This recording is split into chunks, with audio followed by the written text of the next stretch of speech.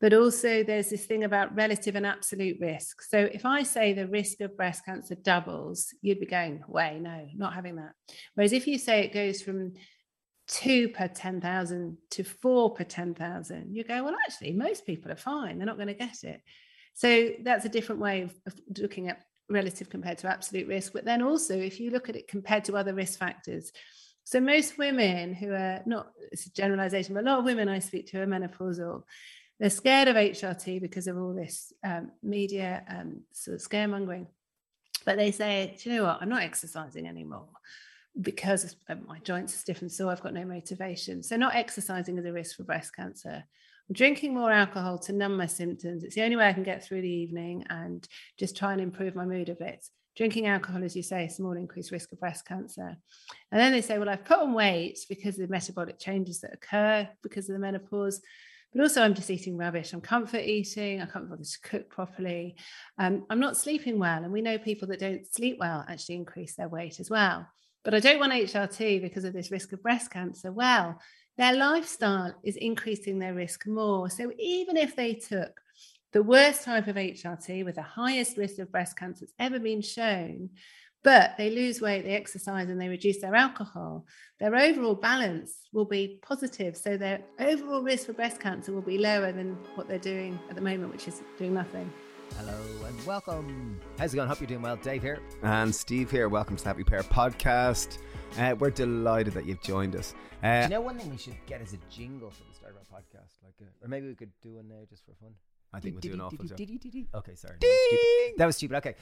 This week's episode is gold. Honestly, this is my new favourite topic in terms of health. It's about the menopause, which I really never thought I'd be really this interested in it. But we interviewed and had a wonderful chat with Dr Louise Newson. She is leading up the resistance, as we were saying, in terms of the menopause. She is the tip of the spear and has been in this field for a long time. And the whole goal for her is to kind of empower women to live healthy, happy lives. And I think menopause is something that half of the population at large struggle with because, you know, menopause, as we discovered, is a deficiency of hormones. Anyway, it's an amazing conversation. It's a must listen, male, female, gender neutral. It's so important to listen to because as a society, we believe we need to support our women through this more. Yeah. Dr. Louise Newson, she has a practice where she's got about 100 other doctors helping women with menopause. She's got a charity. She's got an app called the Balance app, which helps people identify. She's written a number one best-selling book. Yeah, so she really is the queen of menopause. This was enlightening. You know, as we said, we've been very interested in the topic of menopause for the last month now, and today we learned a huge amount more. She covers all the topics and most of the questions which you'll probably have in your head. So I really hope you enjoy this. If you enjoy this, please share it. Share it on Instagram stories and we'll reshare it. I think it's so important to get this message out to more and more people, not just women. As Stephen said, we all need to support one another. Anyway, without more waffle, we give you the wonderful Dr. Louise Newson. Can I jump in there first with first of all, straight thing? Like menopause is a deficiency of hormones, and it's I saw it being framed that way recently. I think it was when I was doing a bit of research for this talk, and I'd never thought about it that way. And even when menopause, when a female finishes menopause, they're still deficient in hormones. Yeah, so you never finish. The day you finish menopause is the day you're dead, right? Because it's a hormone deficiency that lasts forever. Wow. That doesn't sound that good. Well, it's not good, but it is good because there's treatment options which we can talk about. But it's the same if you had an underactive thyroid gland or you had diabetes. They're hormone deficiencies, aren't they? So you wouldn't just be diabetic and need insulin for a certain number of years. It would be forever. If you had type 1 diabetes or if you had your thyroid gland removed, you would not have thyroxine forever, wouldn't you? So it's just another hormone in our body. And then in the context of, say, if a man is deficient in testosterone, typically, I know I was told, a friend Anto Clavin told me, now over the age of 30, Flinner, I was called Flinner, he said, you'll start to lose 1% of testosterone a year, so make sure you lift lots of heavy weights for your back and like your glutes. That's where you'll increase testosterone production, so you'll still have like drive and motivation, this type of thing. I thought, cool, that's great. I wonder, is there a similar type of lifestyle measures that can be applied for a female as they start to go through perimenopause and menopause and start to feel the symptoms of hormone deficiencies? Yeah, see, you can't replace the missing hormones. So our hormones are reproduced from our ovaries, estrogen and testosterone. Actually, we produce 3 times more testosterone than estrogen. So we can't replace the missing hormones. What we can do is try and improve our future health. So diet and exercise are really important, whether someone takes HRT or not. Now, I don't know whether you've spoken to many menopausal women, but it's really hard for most women who are menopausal with symptoms to get off the couch and to start exercising and even think about their diet, because for many of us, you just feel rubbish. Often people have they have low mood, they have reduced concentration, their stamina's gone. And actually there are physical changes as well. So often people find their joints become stiff, their muscles sore, they have loss of muscle mass, so this sarcopenia. So although you could say, yeah, let's exercise through the menopause, actually you'll improve your future health by exercising, but it's really hard to do because it's like trying to run a car without oil. It doesn't last very long. Wow. And even to bring it back up to like, you know, evolutionary, like someone had mentioned when I was chatting about it to someone recently, they were saying about there's a grandmother hypothesis. A grandmother hypothesis about why... In Ireland, we struggle with our THs. Yeah, about why the menopause exists, because it sounds like evolutionary, like surely you'd want, you know, the... Yeah, but it shouldn't, should it really? If you think, there's a couple of types of whales that have a menopause, but actually you could argue that evolutionary we're designed to reproduce as women. Okay, so actually when I'm at the end of my fertile years, what use am I really, if you think evolutionary? And if you go back to Victorian times, we used to die a couple of years after our menopause. The average age of the menopause was 57, average age of death was 59. But this grandmother thing, it is really important. But actually my mother and my mother-in-law take HRT. They're really strong women. I'm not going to tell you how old they are, but they're strong women, and they're stronger because they take HRT. So I'd much prefer them to look after my children than some grandmother that was, you know, had osteoporosis and heart disease and a bit of dementia. So, you know, you can still be a grandmother with your hormones. Wow. Okay, well, let's jump into it, because the HRT thing, like as we said, we've only, the last month, I'd say, we've learned more about menopause than I've learned in my whole life. And I'm fascinated with it. I genuinely am. And to my ignorant mind, and to my perspective, I like I was saying on the car journey down here, I was saying to Steve, like, why doesn't every woman take HRT that's on menopause? Because it sounds like it's a bit like going into a boxing match with one arm behind your back if you don't do it. Like, and I'm a male, I'm not going to go through it, but it like, so what are all the fears? What are the typical, like, maybe first and foremost, like, what is the percentage of woman that takes HRT versus that doesn't? Like, okay, what stage are we at now? I'll demystify a bit in a minute, but if you, so 6 years ago, in November 2015, were the NICE, the National Institute of Health and Care Excellence guidelines for the menopause. And in the year later, 2016, were the International Menopause Society guidelines. Both these are really, really important documents. And they both say that for the majority of menopausal women, the benefits of taking HRT outweigh any risks. Okay. So I've told you both that.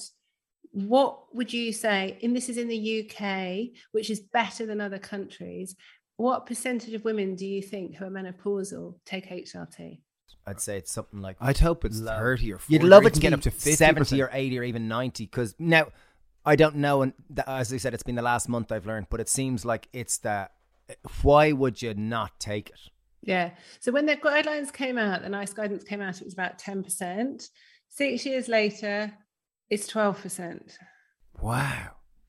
So this means the majority of women are being denied evidence-based treatment. So whether you're talking about HRT or any treatment, how can you go against national guidelines is one big question in my mind.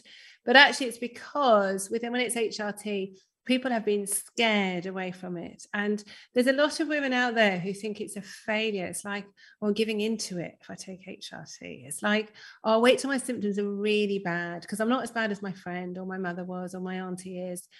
So I just carry on and battle through it. But actually, if you spin it on its head and say, not just a female hormone deficiency, but there are health risks with it. So it's like saying to you guys, oh, you've been diagnosed with raised blood pressure. It's not causing you any symptoms. Are you going to bother with it or not? And hopefully both of you will say, yeah, because I don't want a heart attack or stroke. I'm going to get my blood pressure down. And that's the same with menopause. You know, there are health risks. A woman who goes through the menopause is 5 times more likely to have a heart attack. And if she has a heart attack, she's more likely to die than a man. So actually, even if you look at reducing the risk of a heart attack by 50% with HRT, that's enough to take HRT, isn't it? Or 1 in 2 women over the age of 50 are thought to develop osteoporosis. Taking HRT reduces the risk of osteoporosis. Well, that's quite good in my books as well, you know. And then look at the mental health effects of in type 2 diabetes, dementia. You know, you look in nursing homes, it's mainly full of women who have dementia or osteoporosis or both, not men really. And the big difference between men and women is hormones. So we have to wake up to the importance of hormones. We've known for decades how important our hormones are. But you're right, people are scared because 20 years ago, there was a study that came out, it's WHI, the Women's Health Initiative study. It was $1 billion study, not $1 million, wow. $1 billion study. And this is 20 years ago. By then, so in the 90s, 80s, 90s, we used to give HRT out, like we give thyroxine out. It's a hormone deficiency, we'll give you HRT, people feel better, great. And then they thought, well, because it's so good, let's look at it, giving it to older women. And it was a really stupid study for a few reasons. Firstly, they were starting HRT to women in their mid-60s, and we usually start it a bit younger. The type of HRT they were giving was tablet estrogen and a synthetic older style of progestogen, and it was quite a high dose. And a lot of the women in the study were obese, overweight, or they'd had heart attacks as well. So they were sort of no one's average, but not your average menopausal woman who's in their 40s, 50s, who's not had a heart attack, who's not overweight, just wants to carry on with being healthy. So they gave it to them, didn't really notice much of a difference. And this is the cynical side of me, says because they weren't noticing much of a difference, they weren't proving where this $1 billion was going. So they needed to put a plug on the study. And what they did was they found that this breast cancer risk was hovering over a line of not much significance. It went slightly over and they went, right, let's pull the plug. Let's talk about breast cancer. Some of the investigators said, don't do that because this will be the biggest car crash to women's health. It will take decades to get over this. They said it's too late. It's gone to the news. It's gone to the New York Herald and it's gone to the medical press. HRT causes breast cancer. What they didn't say was not all types of HRT are associated, and this increased risk is not even statistically significant. And the type of HRT is not the HRT that we give now anyway. So there was, and also, when they follow women up, they found that actually women who took HRT have a lower risk of heart disease, osteoporosis, and so forth. But also women who only took estrogen had about 25% lower risk of breast cancer. Any type of HRT from this study was shown to have a lower risk of dying from breast cancer. But it was all about breast cancer, and women are more than just have breasts. And breast cancer is very common, whether you take HRT or not. But it isn't the commonest cause of death. The commonest cause of death in women is heart disease and dementia. But also for me, it's an even bigger picture because it's about women aren't being allowed to choose. They're not allowed the right information. And, you know, I can go, if I want to a local car dealer and buy the fastest, sportiest car. And no, I won't be asking what's the evidence that this is going to be safe. Am I allowed to drive at 90 miles an hour in the motorway? Who's going to stop me? I'm an independent person. I can do what I like.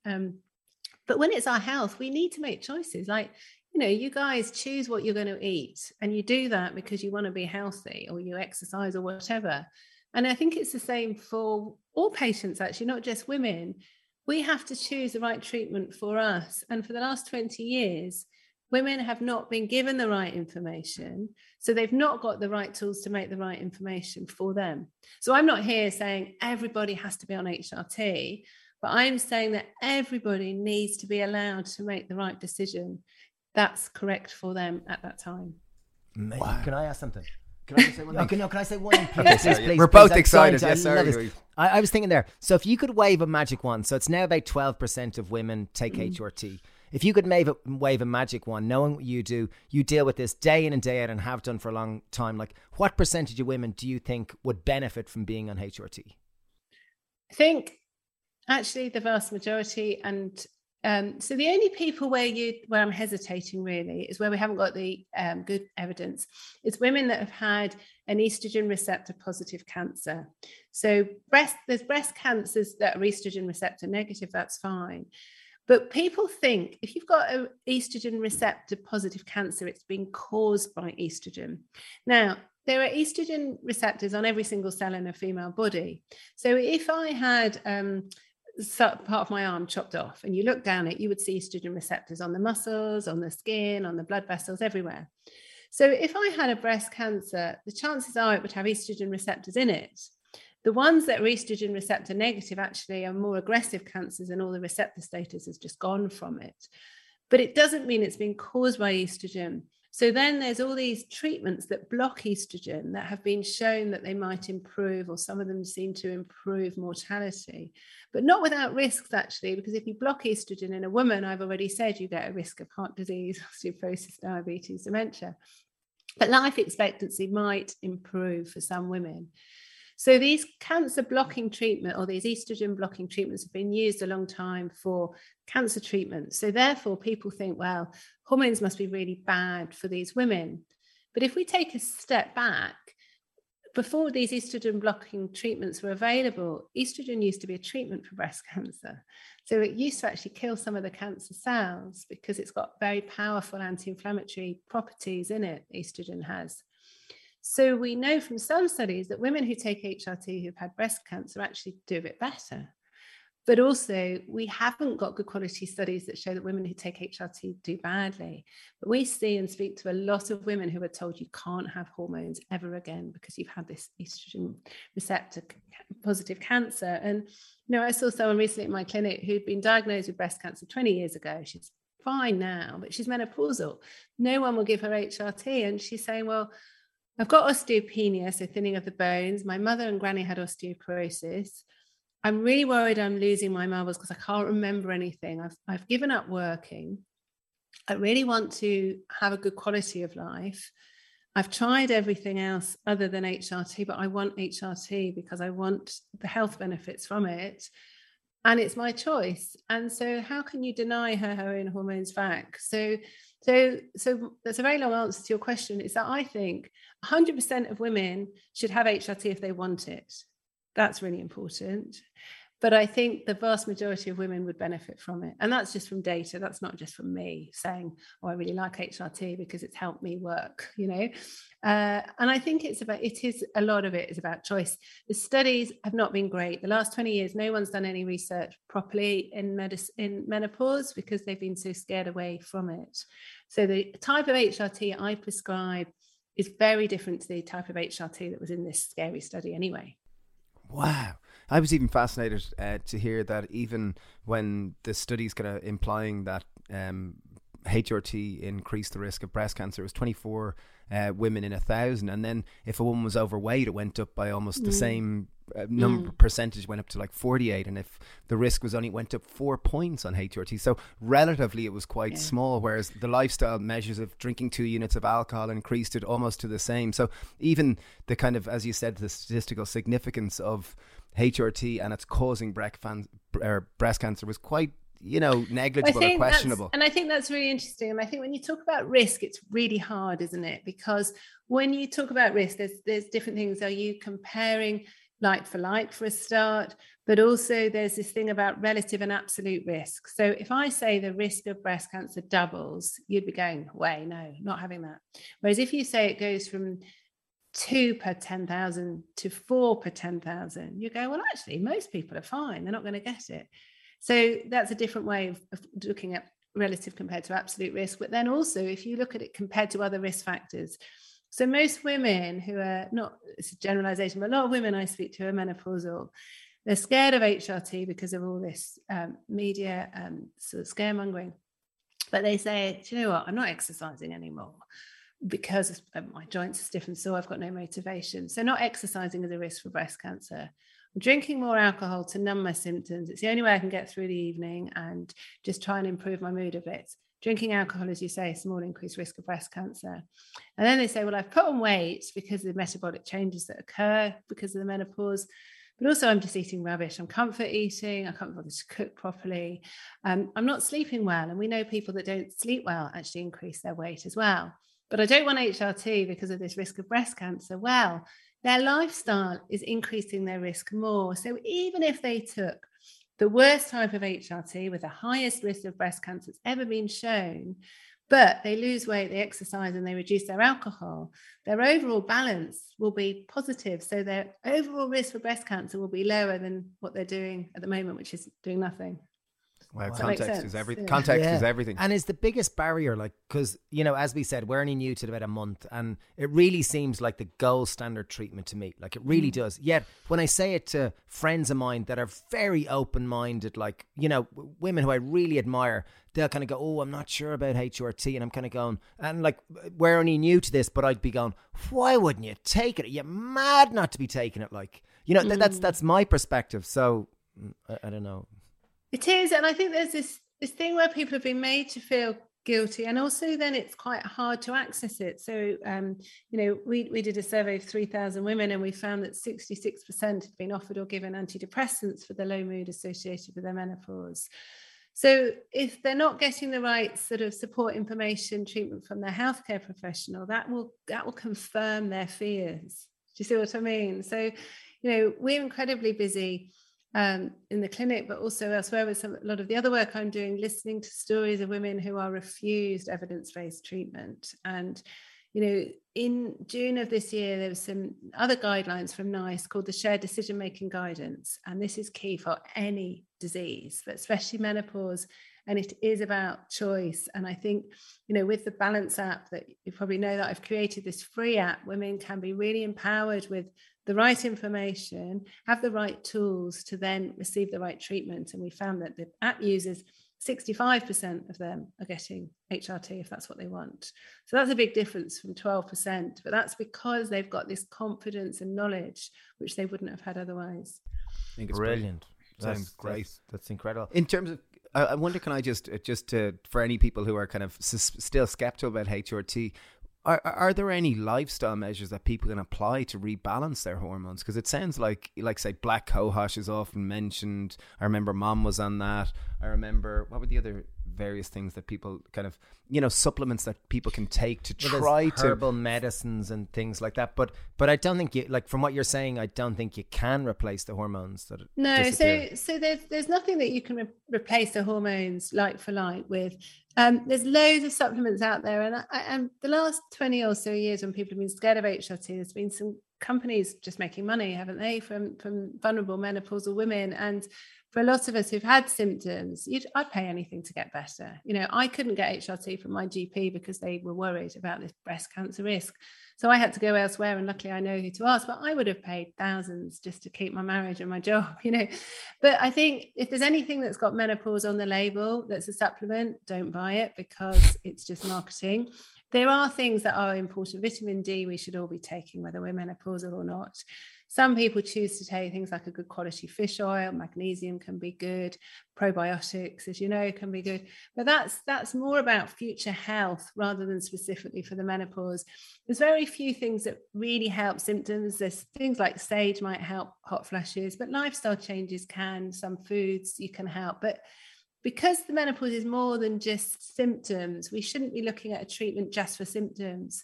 We should be looking at a treatment that helps our future health. And so when we look at diet or exercise or supplements, it's not just here and now, it's investing for our future, if that makes sense.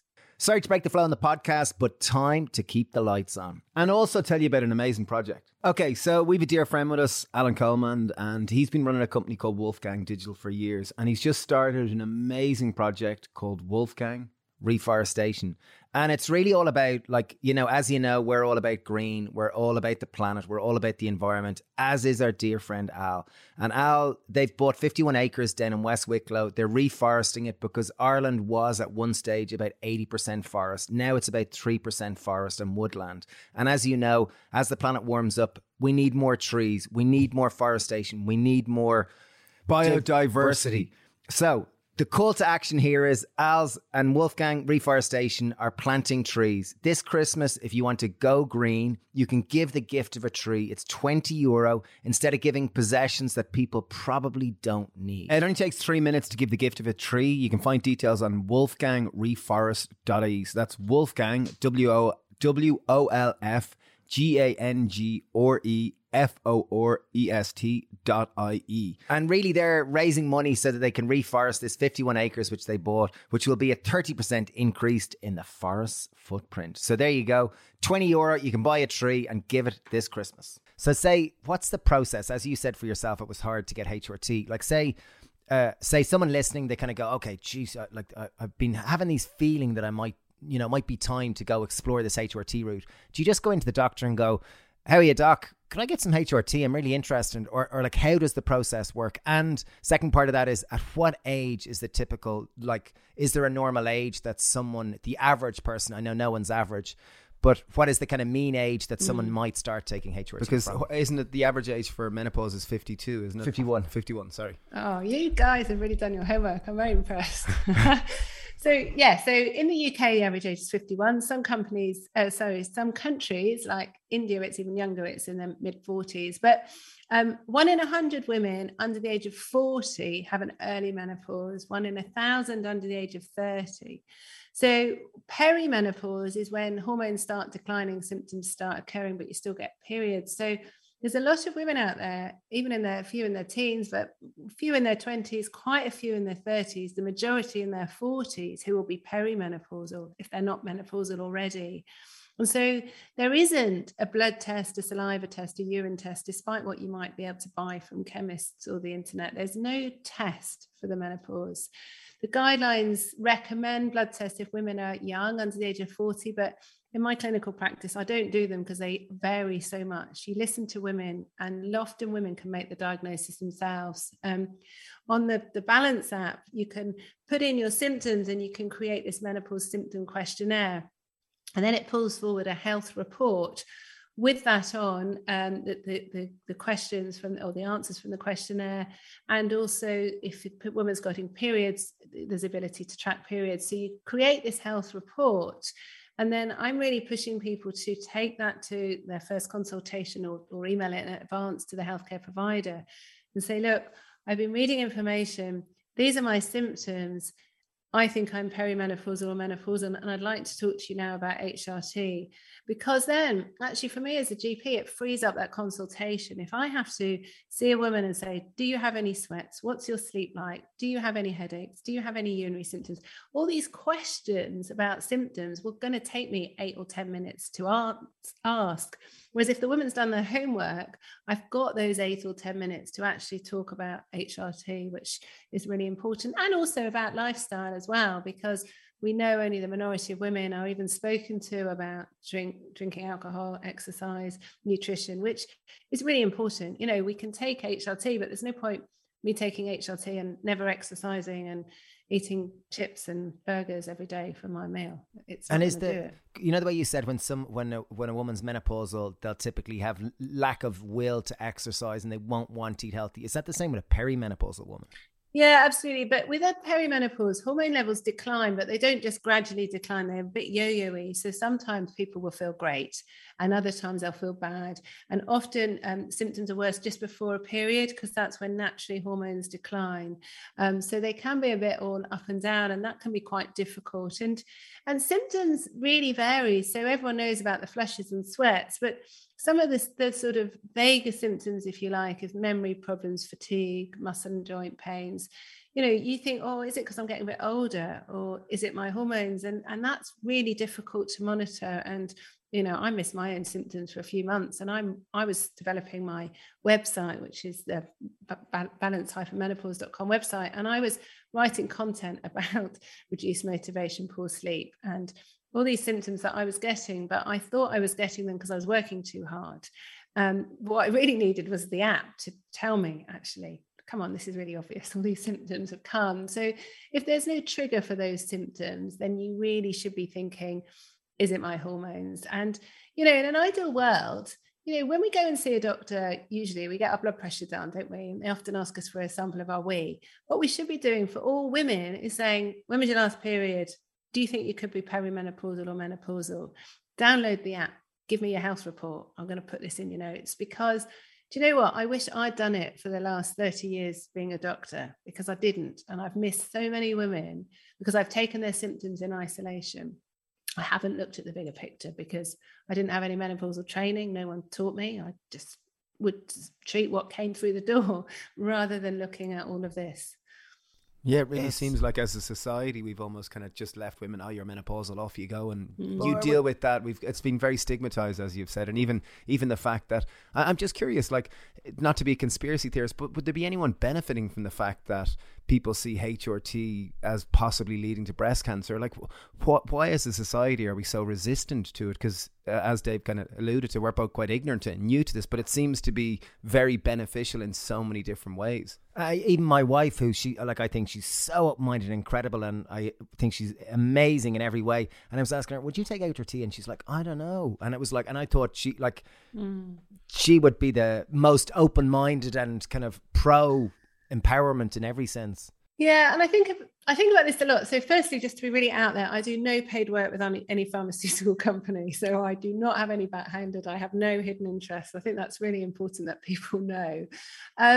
I think it's because of all this misinformation that's being fueled to us. And, HRT also used to be made from pregnant horses' urine. Like, would you really want to be taking that? So there's this whole thing is like, oh, really? Whereas actually all the HRT we prescribe is derived from yam plants. So I don't think that's a problem. I think it's because it's really hard to change perceptions. But the other thing is that, if you look at the amount of money that breast cancer charities have, it's huge, isn't it? So if you think of breast cancer, and I'm not undermining breast cancer at all, don't get me wrong here, it's really important, but it's not the only disease women get. And actually, a lot of women die with breast cancer, not from breast cancer. So even if a woman's had breast cancer, the commonest cause of death for women who've had breast cancer is heart disease and dementia, the same as other women, because the prognosis is so much better from breast cancer. So that's where we have to be looking at this bigger picture. So, but people have gone so overboard with the risks of HRT, even with the NHS website. It's telling me about the risks. It's not even telling me that it reduces my risk of a heart attack. Like, why isn't it? Why is it always about risk? Why is it about putting women down? And it's so much of a bigger picture about women and discrimination. And, I've got nothing against men at all. I love my husband dearly, but you can buy Viagra over the counter. And Viagra came out when I was at medical school in the sort of 80s, 90s. So it's fast track. Not only is it being, literally, it was a private prescription. And then they said we could prescribe it. And now we can buy it over the counter. Now, there are more risks of Viagra than there are with our own hormones. Yet women aren't even allowed their own hormones. Like, what is that about? Wow, what an incredible link there. I never thought of like Viagra for men, how easily accessible. I could walk into the chemist today and buy it. Whereas HRT, you have to go through all sorts of hoops. And when someone does get to the point of taking HRT, there are many, obviously it's the balance between largely estrogen and progesterone. Can I say one thing? You said the word yams there. Could I just eat loads of yams? No, it's the yam plants, actually. Yeah. No, okay, good. No, because I'm sure someone listening would go, can I just eat loads of yams? And it is worth adding, we talked about supplements. So you can buy phytoestrogens, which are sort of estrogen-like substances. And some people think they can take those and that's more natural. Well, actually, anything that you buy as a supplement is under as a food supplement. And as you know, I'm sure it could be anything. You don't know what it is. It's not consistent. But also, we haven't got good data that these phytoestrogens are as beneficial for health as estradiol, which is our natural hormone. If a woman's having enough to help her symptoms, then if she's still got a womb, she should be taking progesterone as well. So, yeah, you can't do it naturally. I think people have this whole thing, don't they, that natural is safe, but there's a lot of poisonous plants in my garden that I wouldn't want to eat, but they're natural. And you can always say that actually horse's urine is natural, but I wouldn't want that in my HRT. So, I think we have to be really careful what we're talking about natural here, and whether people think, oh, am I playing with nature because we're giving hormones to women who are older? But then we're playing with nature all the time as medics, aren't we, by giving various treatments? So I think we have to be careful what we say about that. I'm excited to talk to you about the hormone testosterone. We were listening to a podcast, you with three other, I think that was called the Terry or something. Apothecary. I don't know how to say I can't remember. They were really lovely. Yeah. They were brilliant. They were great guys, weren't they? That was a bit weird because I felt like it was a mini Desert Island Disc because I had to say my Desert Island hormone, your Desert Island medicine. Yeah, and that's what I wanted. That's what I wanted to talk about was the fact that you were asked your Desert Island drug, as in, was there any drug that you thought you would take to a desert island that it was so useful? And surprisingly, I thought you were going to say estrogen, but you said testosterone. I wonder if you could talk about that and just the role of testosterone in female and menopause and in humans in general. Yes, it's very interesting. If I had this conversation with you 10 years ago, I wouldn't even know women produce testosterone. You know, that's weird, isn't it? So testosterone is produced by our ovaries as women. We produce 3 times more testosterone than estrogen.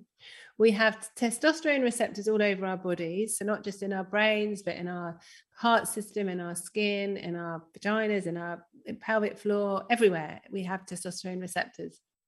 And as we get older, like with men really, our testosterone levels decline. And there's been very little good quality research on testosterone. I've already said menopause research isn't great. With testosterone, there has been some research looking at libido, and libido has been shown to improve with testosterone. There are also some studies, very small, not great studies, showing that testosterone can help with bone strength. It can help with this sarcopenia, this muscle mass loss.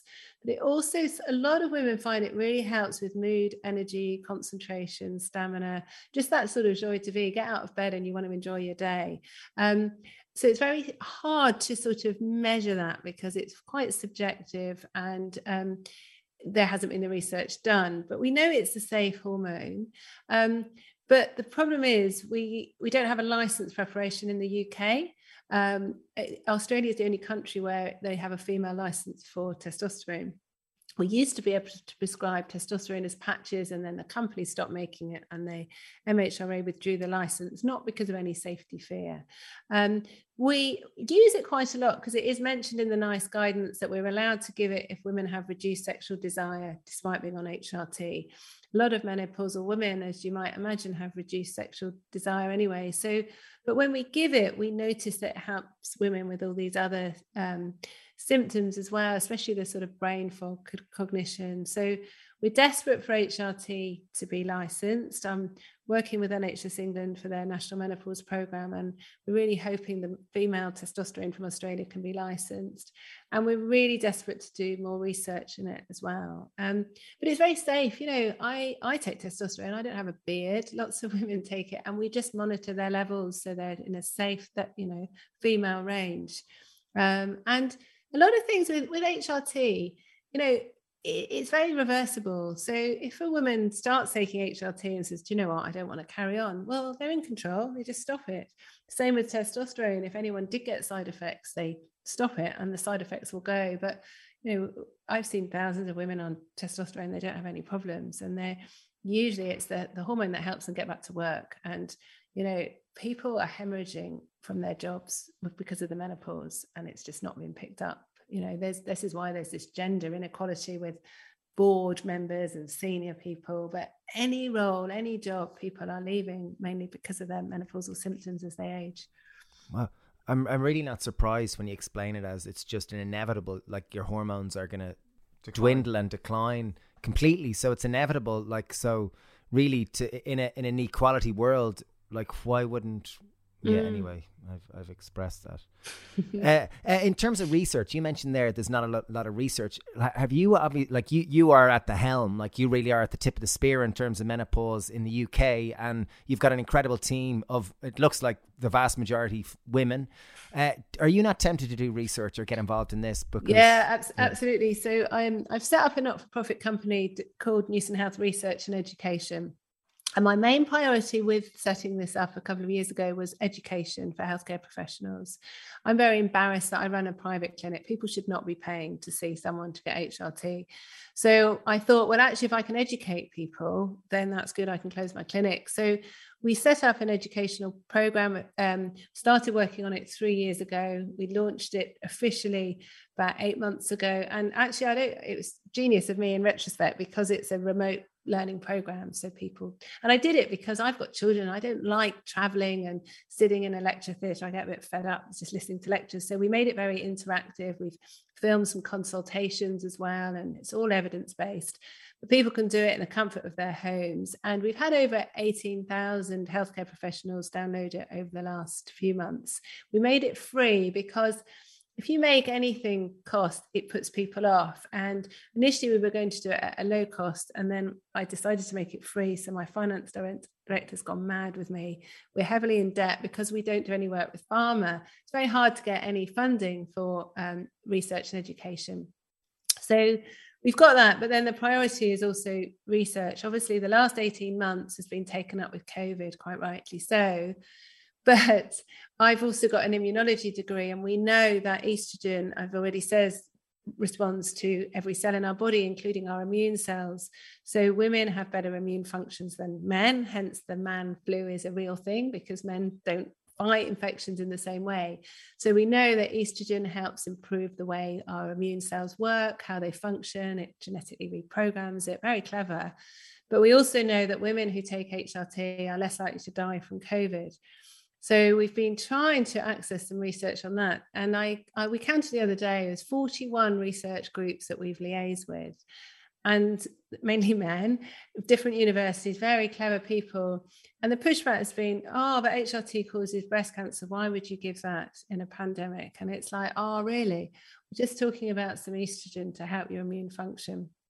So it's very hard to engage some groups. We're just trying to finance a PhD student so we can do some research into mental health, because mental health in the menopause is huge. There's 7 times increased risk of, or a 7-fold increase of suicide in women between the ages of 40 and 50 compared to other ages. Now, if you've been listening to this over the last half an hour, you'll realize that I've already said the majority of women are either perimenopausal or menopausal between 40 and 50. So we see and speak to a lot of women who have suicidal thoughts. Their mental health is terrible, but no research is being done in this. And this is a real urgency. There's one thing women suffering with symptoms. There's another thing with women really battling to stay alive or not. So, there's so much needs to be done. But, I don't have any backing. I really don't have much money. We've set up the app without any financial backing. We've got this research education without any financial backing. The clinic gives a lot of money that way to help. But, I'm hoping with time, people will start to realize. And also I founded the Menopause charity because I really want a helpline so people can phone and listen to someone to help them. But all this takes time and money, which I don't have much of either. It's brilliant though. Like you've your only work been at it is 3. brilliant. Like your kind of practice has only largely been 3 years, so you've accomplished. You're doing amazing. You're phenomenal. Genuinely, metaphorical. Hats off to you. Yeah, really. Can I ask? I wanted to just say so like perimenopausal typically starts when a woman's around 40, and would that mean like the average, like the way if you were to just come up with a mean, like if a woman was 40, would they maybe start taking HRT then? Yeah, so the earlier the better, to be honest.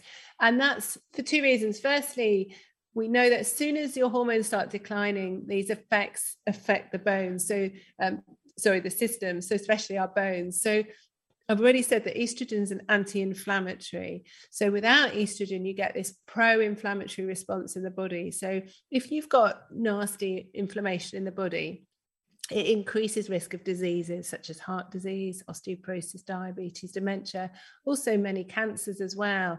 And that's what happens as we age. We get more inflammation, but you get this accelerated aging, if you like, without hormones. So the sooner you replace them, the better for your future health. But also it means that women aren't suffering in the same way. Most women I see in my clinic have been suffering for 5, 10, 15, sometimes longer years. They've given up their job. Their partners have often left them. They're really having a difficult time. And yes, I can help get them better, but why have they spent so long suffering? It's wrong. So, there's nobody who should be suffering menopausal symptoms or perimenopausal symptoms alone. There's always something that can be done.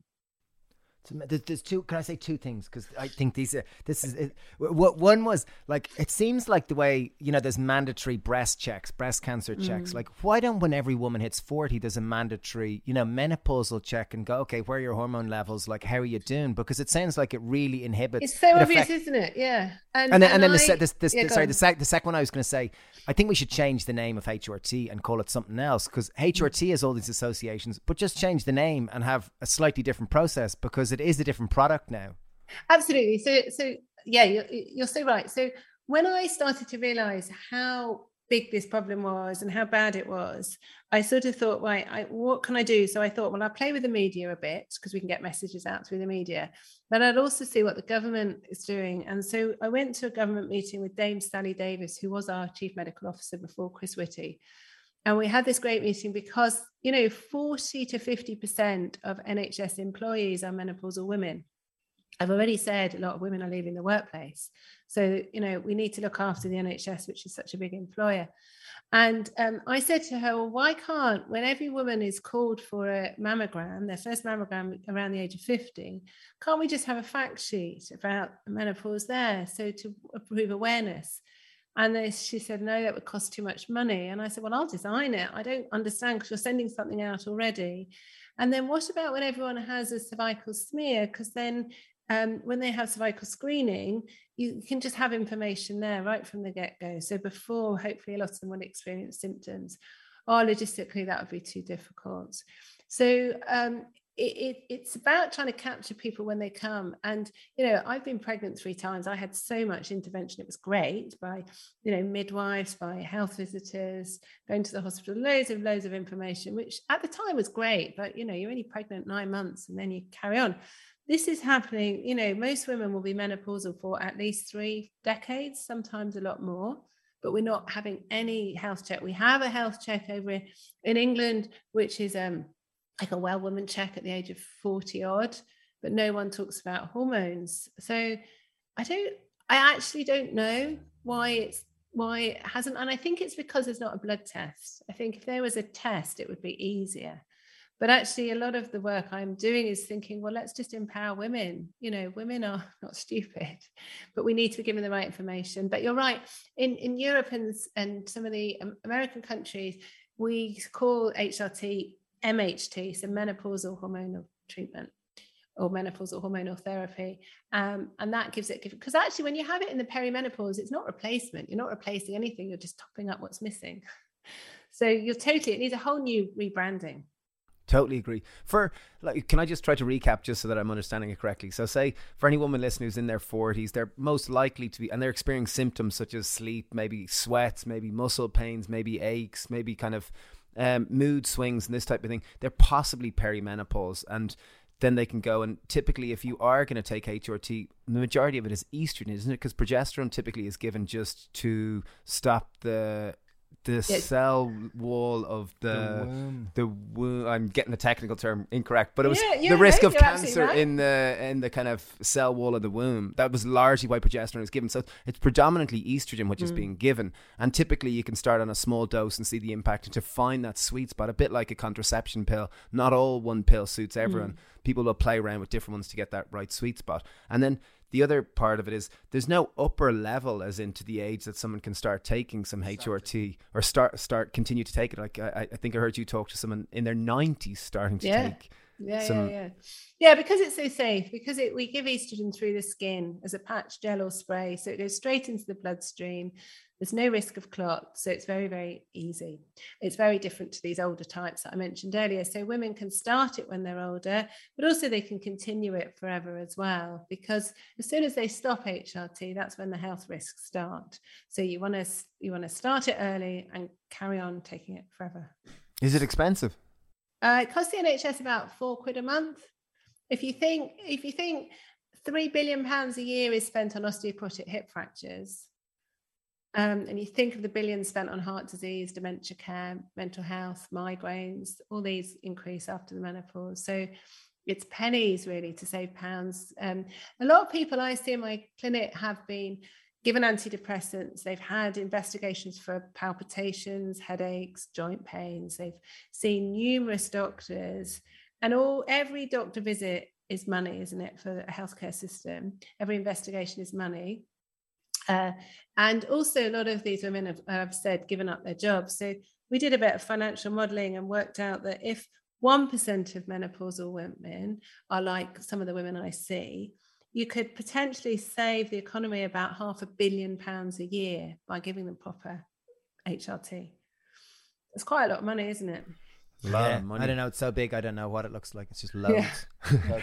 And then final recap is that so most women who are 40, like it would be smart to go kind of maybe download your app, your Balance app, and kind of start clocking the symptoms, because it sounds like the earlier you identify the symptoms, the more likely you're going to have better health and your hormones won't. And less risk of heart disease and dementia, the two leading causes of premature death, I guess, isn't it? Mortality, really, in women. Loving all the facts. Brilliant. Yeah. Woo! One final question is, in Japan, they don't have a word for hot flushes. And is that down to diet, or is that just down to a lack of language?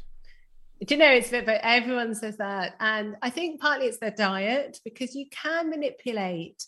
Definitely, you know, if someone's having hot flushes, you can change the diet. Like if you reduce processed food, reduced alcohol, it can make a difference. But you guys already know that the menopause is more than just hot flushes. Very good. I like you're that. That's brilliant. You like, I admire your work massively. Well done. Oh, thank you. Yeah, I want to be your friend. And for anyone who wants to learn more, so you've your Balance app. So that's it sounds like a real practical tool, as Dave mentioned, for kind of early diagnosis or even just diagnosis, and great one to save 8 to 10 minutes if you're going to your medical practitioner. Then you have your charity. What's your charity called again? It's called Louise Newson. The Menopause Charity. Oh, okay. And then your clinic is Louise Newson's clinic, I think. The clinic is called Newson Health, but it's not about the clinic. It's about getting empowered. So we've got a Menopause Society for all healthcare professionals, which is nhmenopausesociety.org. And that's for any healthcare professional to come. We're doing lots of webinars, information through that. So healthcare professionals for the society, women, and also partners and people at work for Balance. So balance-app.com. Or the information website is balance-menopause.com, which has over 2,500 bits of research and information and tools to really help. So those two are the most important. And then once the charity has money, we'll be doing a helpline through the charity. Wow. Thank you, Louise. You're amazing. Thank you for your time. You're leading the charge. Oh, thank you. I think the menopause is my favorite area of health at the moment. I'm absolutely fascinated. I feel like I've just learned so much. Hope you really got a huge amount out of this. I think it's like an area of society, almost like, you know, the way teenage years is something that, you know, it's obvious when someone's going through, you know, they're more likely to have acne. And similarly, menopause, it's something as a society we need to gather around, become more aware and support our women through this, because it's something that it's half our population, and they're, you know. And also, I think even aside from that, HRT, like HRT has, as we discussed during the podcast, it gets a really bad rap. I'm only freshly new to this. I think I'm amazed that I really would encourage the women in my life to really look into HRT, because it sounds like it really makes life easier through the perimenopause and menopause. So anyway, we really hope you enjoyed this conversation. If you found it of some use, please share it, because I think as a society we all need to gather around and support our women more and become more aware of menopause. Yeah, if you share it in Instagram stories, we will reshare it and spread the word. If you enjoyed this one, we did another podcast on menopause with Dr. Shazadi Harper, so do check that one out. And this is part of our sex series, so there's all sorts of interesting ones and relationships. Oh yeah, but it's been mostly about right. Anyway, if you enjoyed this one, there's loads of other episodes. What do you think you might enjoy? But thanks again. We really, really appreciate your attention. Yeah, we love this. Bye. Bye. Bye. Bye. Bye. Bye. Have a great day. Bye. Bye. Bye. Bye. Bye. Bye. Bye. Bye. Bye. Bye.